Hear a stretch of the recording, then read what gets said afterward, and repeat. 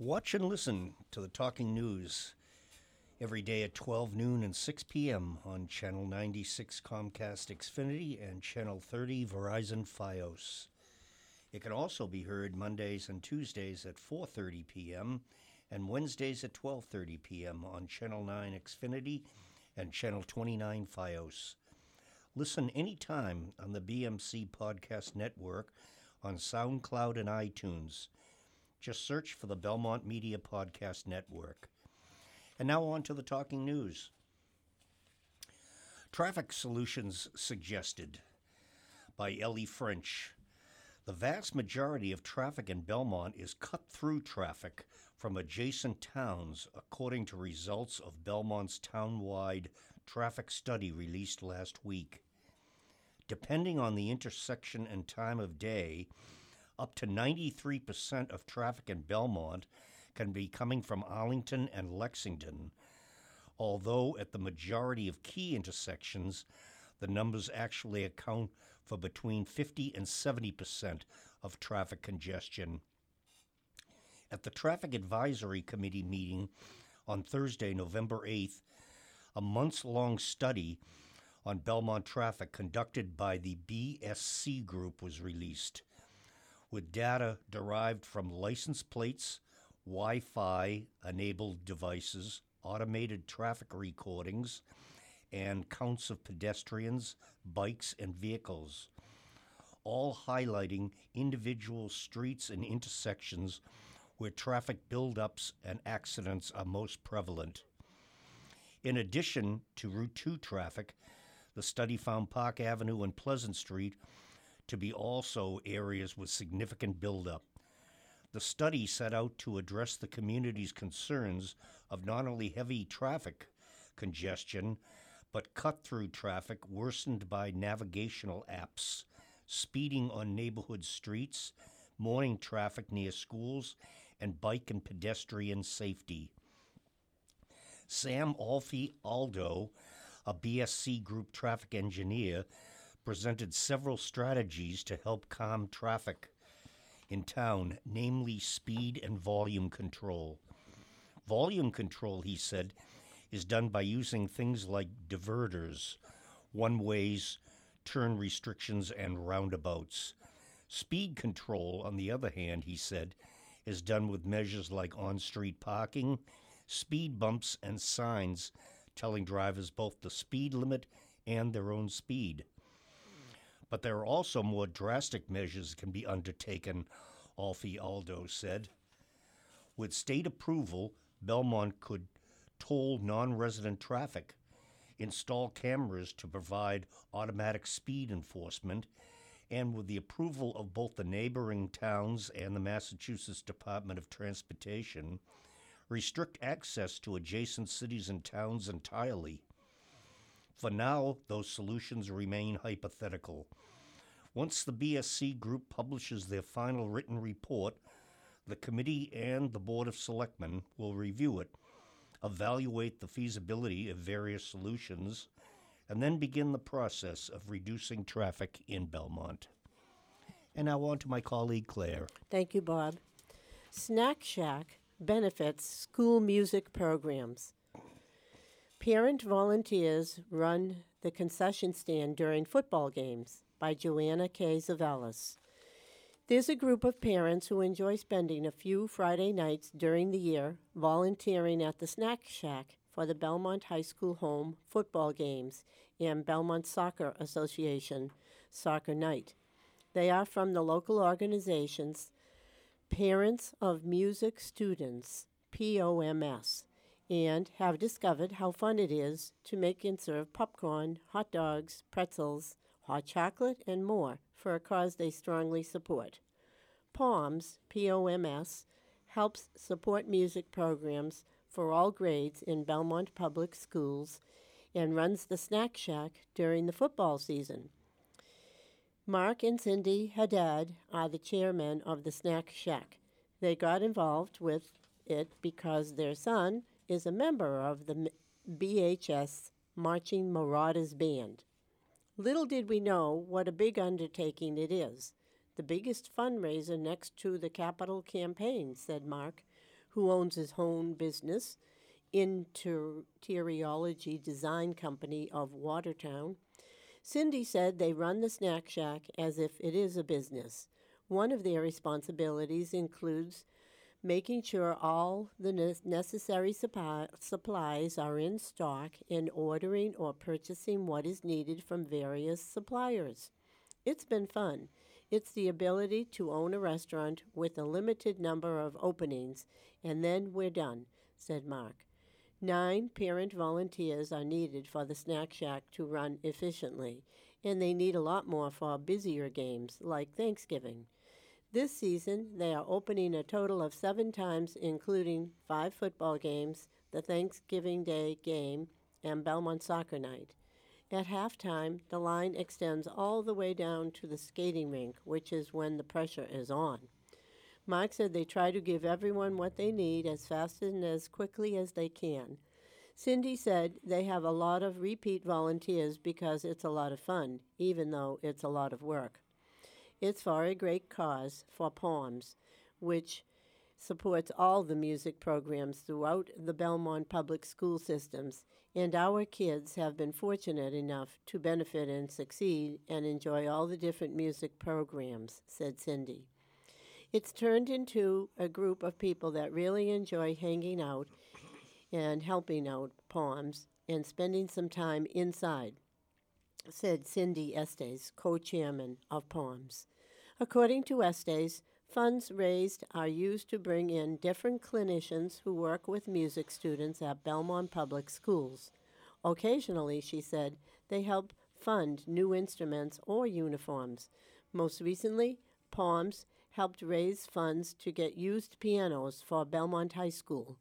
Last year, she said they created a fund in honor of retired band teacher John McClelland for a summer camp music program for students in need. Now over to Max. Thanks, Claire. Gas leaks are happening all over. Is Belmont safe? By Lexi Peary.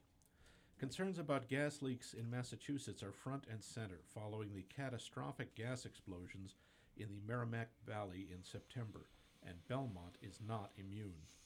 This year, Belmont Fire Department has received 31 calls related to natural gas odor indoors between January 1st and October 29th. This tops the past 2 years in number of calls, with 22 calls in 2017 and 24 calls in 2016. Typically, residents are instructed to call the gas company immediately when they detect a problem. Some of the calls this year were minor, necessitating only turning off a burner on a stove, but some incidents required National Grid, Belmont's gas provider, to come out and respond immediately.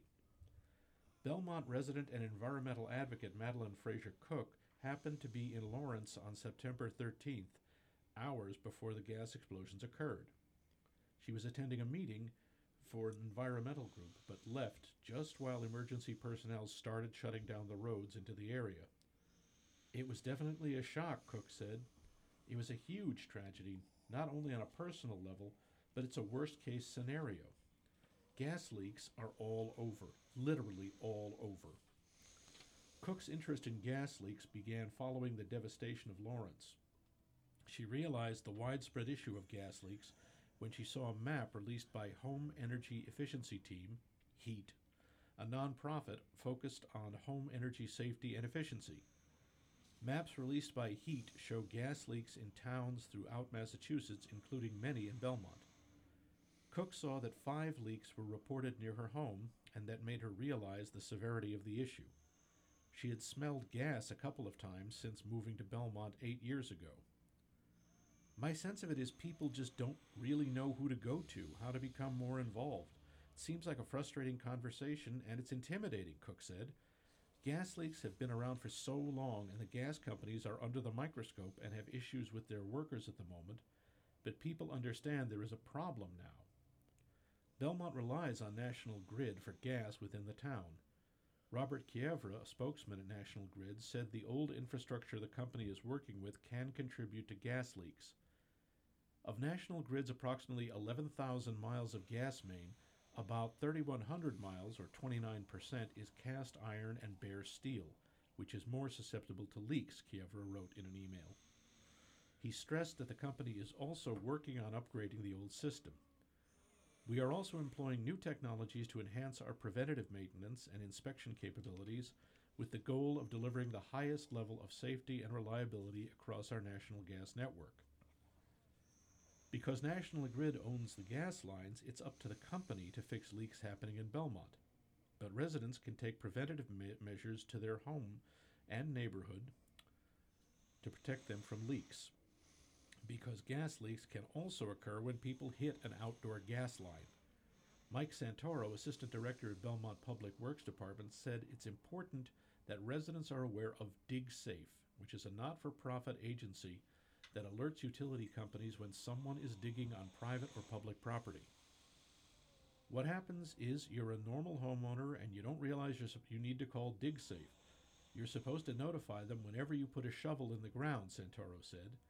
That's where I think a lot of issues come up. Cities, towns, and contractors know it. The normal resident doesn't know it. Major renovation projects are something as simple as putting in a basketball hoop or even planting a tree in Massachusetts requires people to call DigSafe. Over to you, Bob. Thank you, Max. Smart Meters Coming to Homes by Joanna K. Zavalis. In 2019, Belmont residents will begin to gain the ability to use their computer or a mobile app to see how much water they are using in their homes, as well as set parameters for usage. Currently, readers are read via radio and bills are issued to residents quarterly, which makes excessive water consumption harder to detect. The new smart meters with real-time data will help residents detect if there could be a problem with a leaky toilet or hose the same day it is happening. Bills will be sent to residents monthly with the new smart meters, which will have the ability to communicate with Belmont Light's electric meters. On November 5th, Selectmen approved a contract with Bay State Wind Supply, the installation company, for $980,000. The total cost for the smart meter program in Belmont, including hardware and installation, is approximately $3.3 million, according to Public Works Director Jay Marcotte. Beginning in January, Bay State Wind Supply, the third-party installer, will start notifying residents by letter in certain neighborhoods based on the plan and supply a dedicated phone number for residents to make appointments when it's convenient for them. The installers will have photo identifications. Mancuso said that the total time it will take to exchange the old meter for the new meter is 15 minutes. The water will be shut off, the original meter will be removed, and the new one will be installed. There are approximately 10,000 locations which will be replaced over an 18-month period, said Mark Mancuso, the manager of Belmont Public Works Water Division. Approximately 6,000 commercial and residential meters in Belmont have reached their total life expectancy and will also be replaced. According to Mancuso, the free app for mobile devices will also notify residents when consumption exceeds the parameters they have set. The Water Division will also be notified if a resident's consumption goes over the limit and will notify residents. And now on to Claire. Thank you, Bob. Gifts of Hope telethon set for December 2nd. The Belmont Media Center is collaborating with the Belmont Citizen Herald and Wicked Local Belmont on a live Gifts of Hope telethon to benefit the Belmont Food Pantry from noon to 3 p.m. on Sunday, December 2nd. Gifts of Hope is an annual campaign of Gatehouse Media, the parent company of the Belmont Citizen Herald, which raises funds for a local cause. Residents are encouraged to call 617-484-2443 or stop into the Belmont Media Center studio, 9 Lexington Street, Belmont, between noon and 3 p.m. on December 2nd and make a monetary or food donation to the Belmont Food Pantry. Items needed include shampoo, toothpaste, and toothbrushes, soap, bar and liquid, sanitary napkins, razors, shaving cream, household cleaners, coffee, tea, canned chili with meat and stews, canned beets, peas, mixed vegetables, mushrooms, cooking oil, tuna fish, canned fruit, and so on. Checks should be made payable to the Belmont Food Pantry. Now on to Max. Thanks, Claire. Studio hosts fundraiser for pancreatic cancer by Mayumi Motoyama. November is known as Pancreatic, Stomach, and Lung Cancer Awareness Month, but the battle against these dreadful diseases should be waged regardless of the month. Peter Walker, owner of the Avalon Dance and Fitness Studio in Belmont, did just that.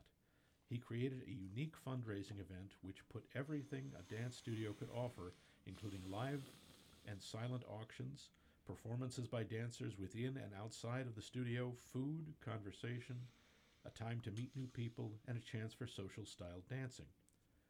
The event on September 28th garnered widespread attention and went on to raise over $10,000 for the Bay State Health Foundation. The momentum for the fundraiser began when David Potter, a dance instructor from Springfield, passed away this year with only 8 weeks between the diagnosis and the day he had to say goodbye. The sudden passing was devastating for his sister, Marianne Nicole De Palma, a former champion in 3 styles of competitive dance and now an internationally renowned examiner and coach. After learning of her loss, Walker, De Palma's longtime colleague and owner of Avalon, proposed that he dedicate Avalon's 4th anniversary celebration as a fundraiser for pancreatic cancer awareness in honor of Potter. As soon as the plan was set in motion, prize donations started coming in from local establishments, as did pledges by artists from across the nation. Spurred to action by the kindness Walker showed to others, his students showed their respect by making various contributions. One of Walker's students, Joanna Dunn, who is also an accomplished painter and a Belmont resident, even completed 2 new murals for the studio prior to the fundraiser. At the night of the event, guests filled the venue as the mellow song, "The Way You Look Tonight," played in the background. At first glance, one could mistake this for any other weekend social gathering as old friends greeted each other upon reuniting and couples introduced their partners, but all who gathered there that night were well aware of the greater purpose of their presence. At the entrance, each guest received a package containing a cookie in the shape of a purple ribbon, the symbol of pancreatic cancer, handmade by the studio staff. The decorations were also purple. The event also provided a chance to experience social dancing set to live music. Unlike competition-style dance, social-style dancing is a more informal dance for all levels. Many dancers, even those with years of experience, had not been to a social dance with live music. Everyone was welcome to step onto the dance floor as the Brent Mills live band's stream of swing, cha-cha, tango, and all types of dance tunes beckoned them over. Over to you, Bob. Thank you, Max. Canopy is here. Grab some popcorn, claim a spot on the couch, and get ready to watch some of the world's best films for free. Belmont Library cardholders now have access to any of the 30,000 films in the Canopy collection. If you like documentary, international, classic, or independent films, give Canopy a try. It offers film festival favorites, hard-to-find titles, and thousands of films from the Criterion Collection, Great Courses, PBS, Women Make Movies, Samuel Goldwyn, and more. CBC News called Canopy a treasure trove, arguably the greatest assortment of international art cinema under one roof. It also included is Canopy Kids, offering a variety of entertaining and educational films and TV series for preschool and up, including animated, storybooks, anime, classic films, and movies for the whole family. Each Belmont Library cardholder may stream up to 5 films per month. Once you press the play button on a film, you have 3 days to view it as many times as you like. For more information, call the reference desk at 617 993 2870. And now over to Claire. Thanks, Bob. Sign up for an interview with the Belmont Story Project. The Belmont Story Project, BSP, is a local oral history recording project modeled after NPR's StoryCorps. This project collects the stories of the people of Belmont. The topic can have to do with raising your kids, your work life, a funny story, whatever you decide.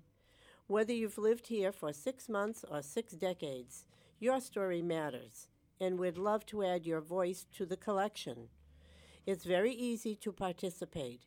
Interviews are recorded in the Claflin Room at the Belmont Public Library. You need to make an appointment. Listen to a recent Belmont Story Project with Belmont resident Josephine Fang discussing memories of World War II in her native Austria, emigrating to the United States in the 1950s. Her career as a library science professor and raising a family here in Belmont, Mass., with her late husband, Paul Fang. For more information or to schedule your interview, contact Nancy McCollum at nmccolm@minlib.net or 617-993-2870. Now over to Max. Thank you, Claire. Bells rung to commemorate World War I anniversary. Members of the VFW and American Legion rang Belmont's ceremonial bell on November 11th at 11 a.m., while younger and older citizens looked on. Citizens of other community across this nation also rang bells to recall what took place in 1918 on the 11th hour of the 11th day of the 11th month. That day in which an armistice was signed ended hostilities between the Allied nations and Germany in World War I, then known as the Great War, the war to end all wars. Names of the 10 service members from Belmont who gave their lives during World War I were read by veterans standing by the bell during the ceremony. Back to you, Bob. Along with my colleagues, Claire and Max, we thank you for listening to the Talking News and hope you have enjoyed the show. We wish all of our listeners a happy Thanksgiving, and we will return next week for another edition of local news happenings around Belmont.